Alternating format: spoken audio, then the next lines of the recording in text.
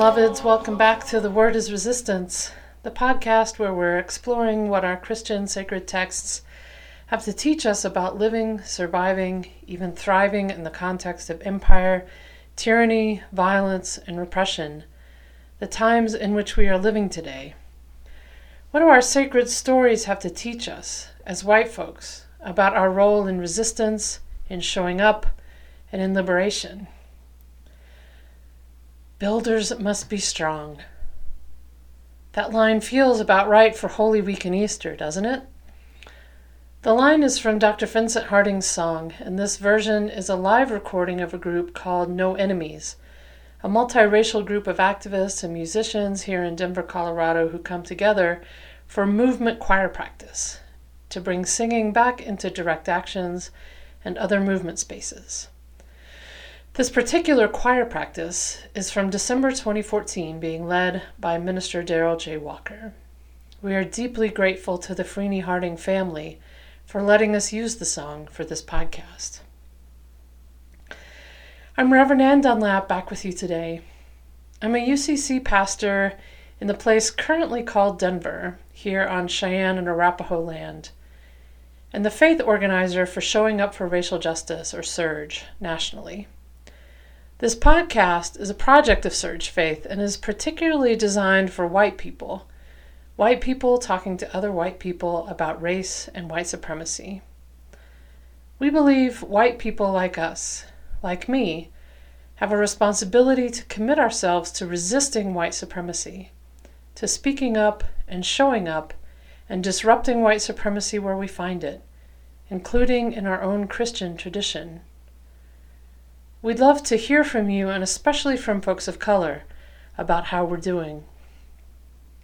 The word is resistance.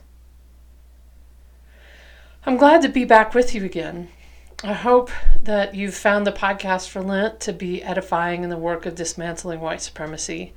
It was a gift to be able to host the contributors to Recipicents over those weeks. There are so many of us trying to do the good work of getting us all free, and that's a sign of hope. Well, it's also spring here on the Front Range, which means days that are in the 70s alternating with ridiculous winds and snowstorms. In fact, we had a nice snowstorm last night, and today is a gorgeous sunny day with everything covered in inches of snow. It's beautiful, and I'm definitely not complaining. The land and the herbs and the creatures need the moisture so badly after a warm, dry winter. We need it too. A little moisture, a little fire from the longer hours of sunlight, all helping to green us up for the work to come. Do you feel it? The greening, quickening in our flesh and blood and breath.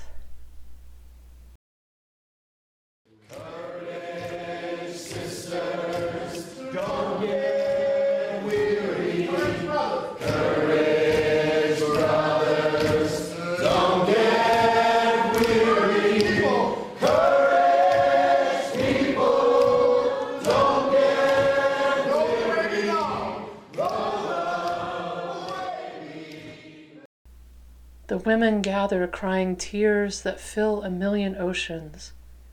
It doesn't matter where you're living, the women gather. It's a little strange to be working on this podcast for Easter when it's still the beginning of Holy Week, and we're in the aftermath of the March for Our Lives and in the fresh rage about the police murder of Stephen Clark and that the police who murdered Alton Sterling are going free. All of that, and so much more, is so very present, aching in our hearts, while we puzzle out the meaning of Jesus' resurrection.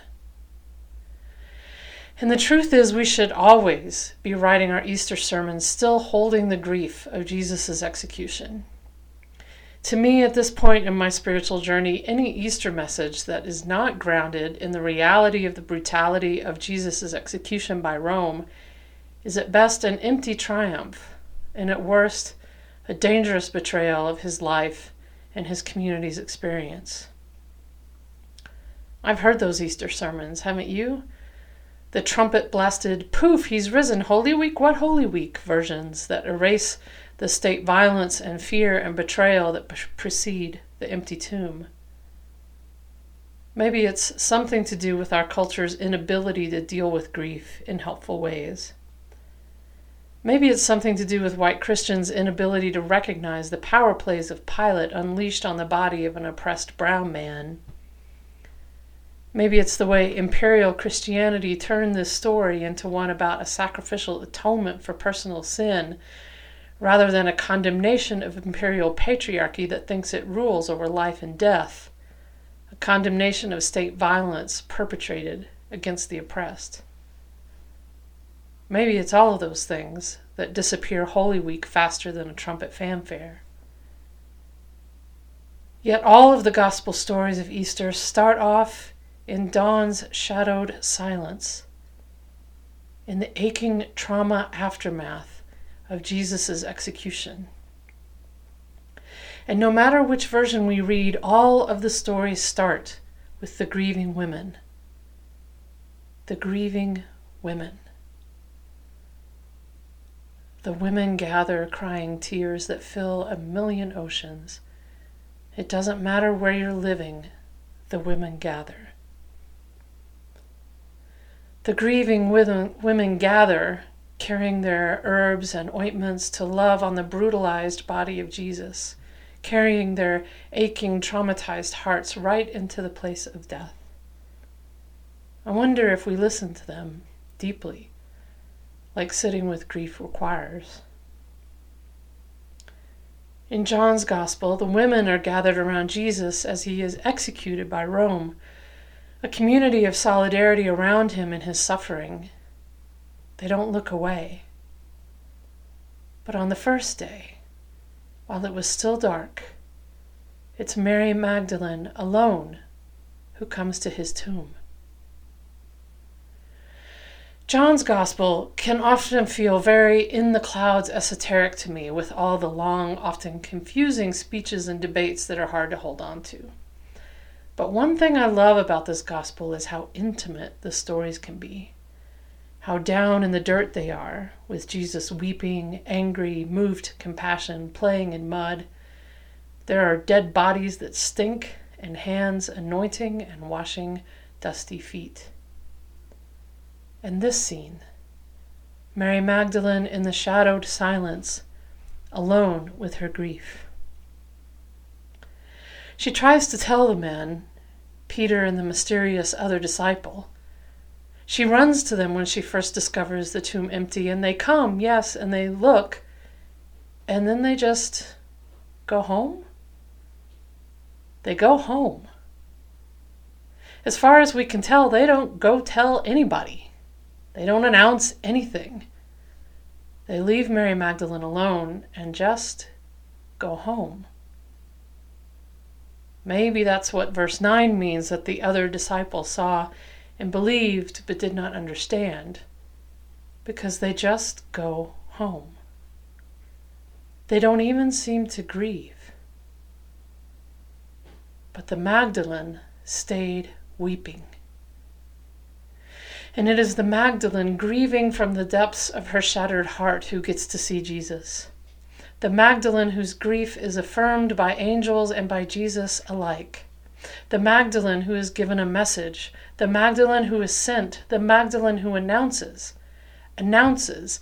The Greek verb, the root telling us her announcement is on the par of announcements from Caesar.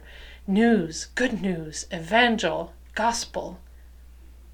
Mary Magdalene, the one who stays, the one who weeps.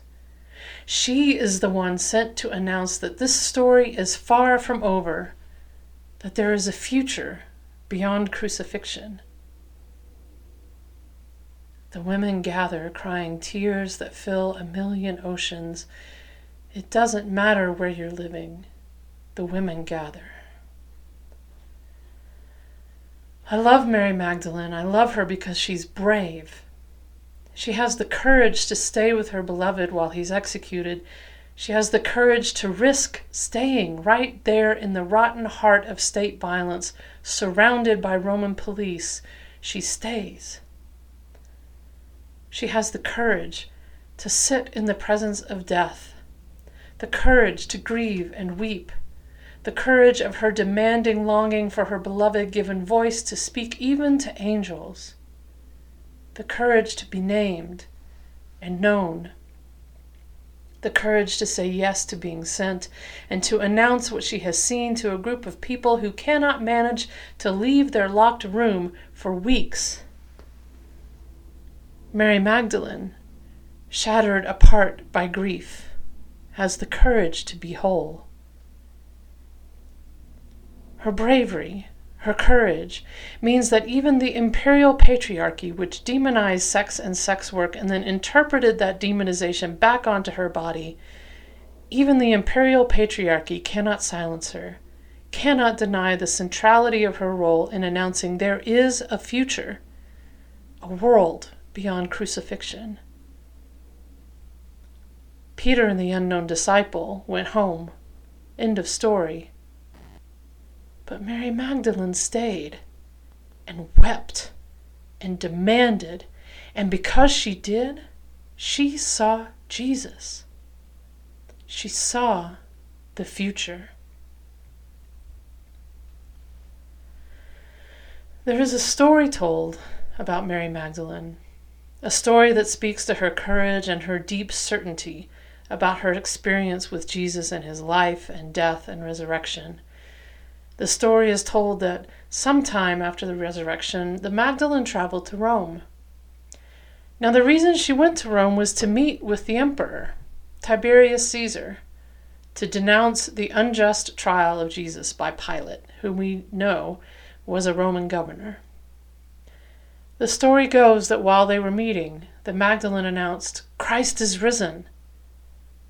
Tiberius responded that there was as much chance of that as for an egg, which she was holding, to turn red. And the egg turned red.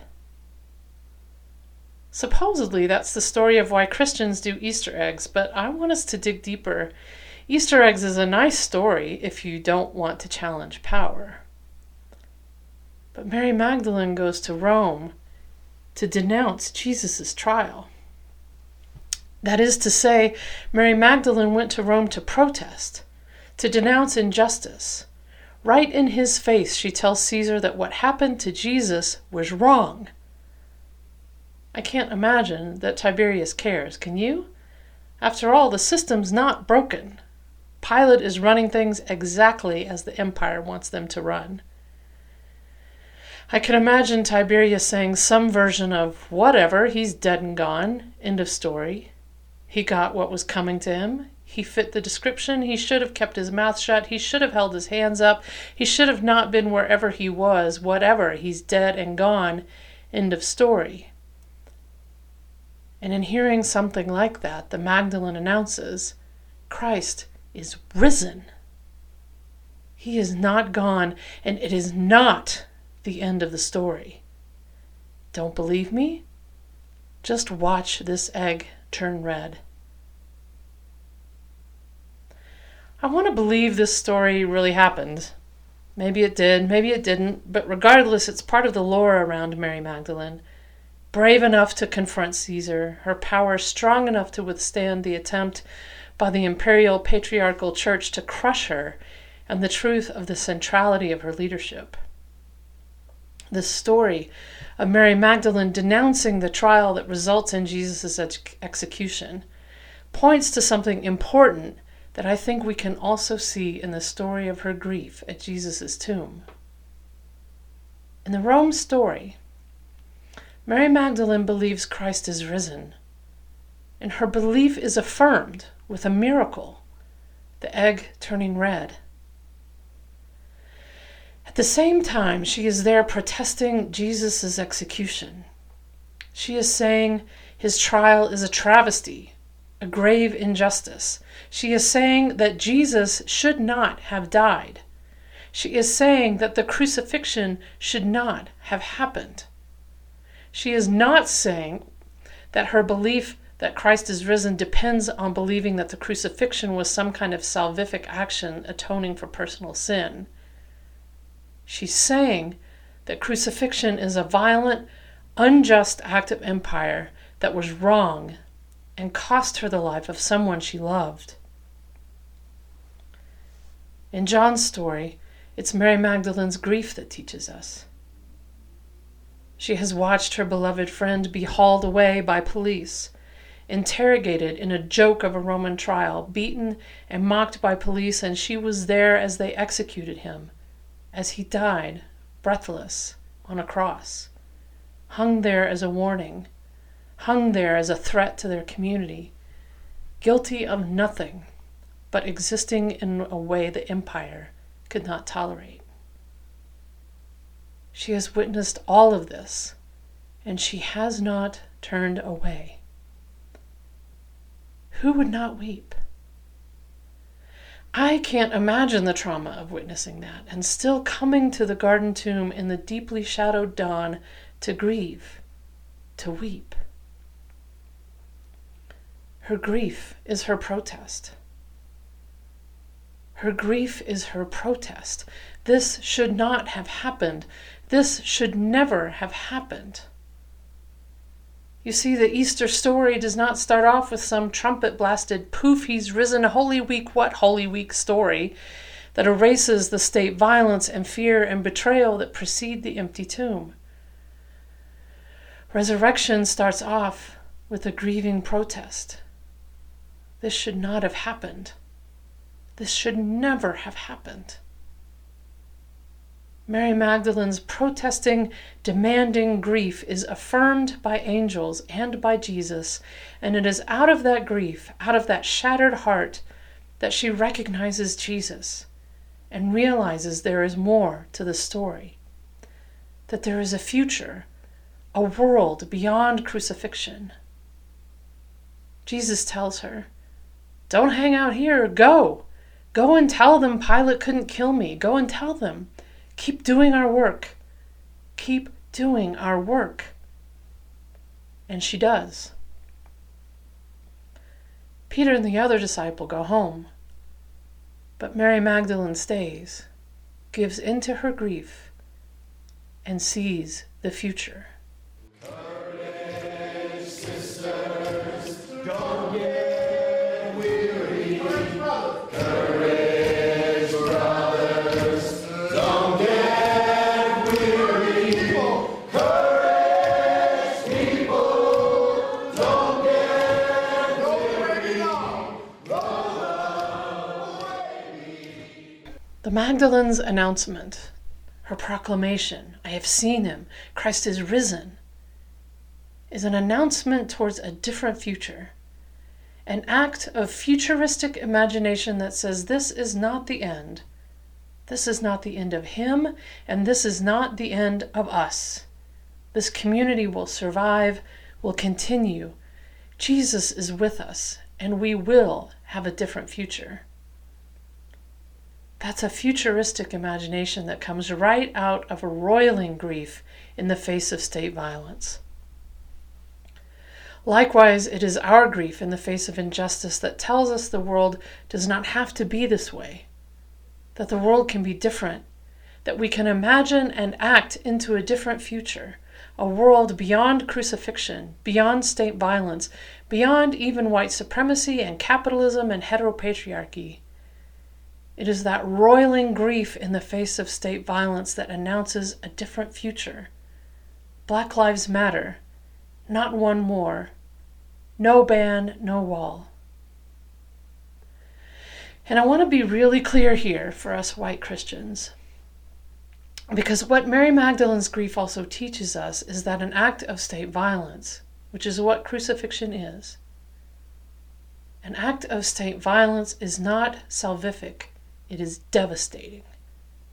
It is not salvific, and it is only necessary to those who want to hold on to their power. The systems of domination in the Roman Empire were upheld by acts of state violence like this.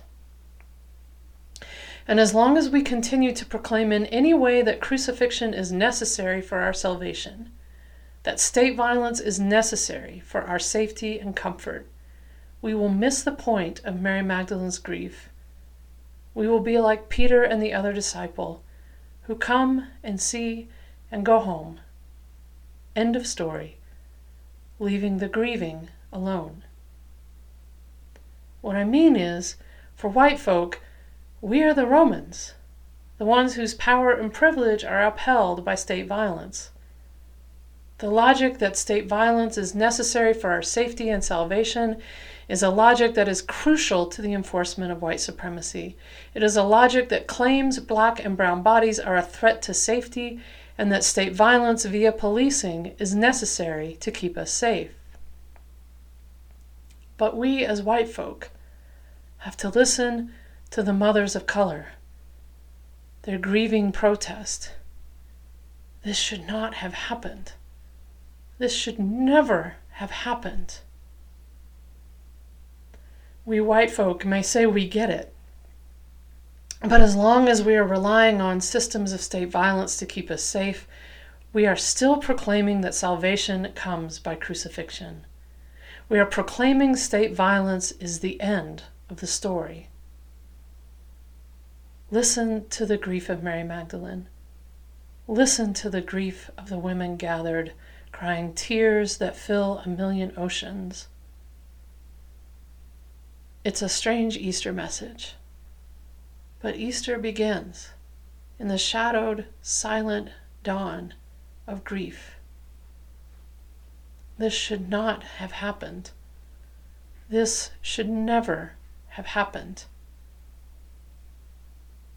Mary Magdalene stays, gives in to her grief, and sees the future. This never has to happen again. Christ is risen.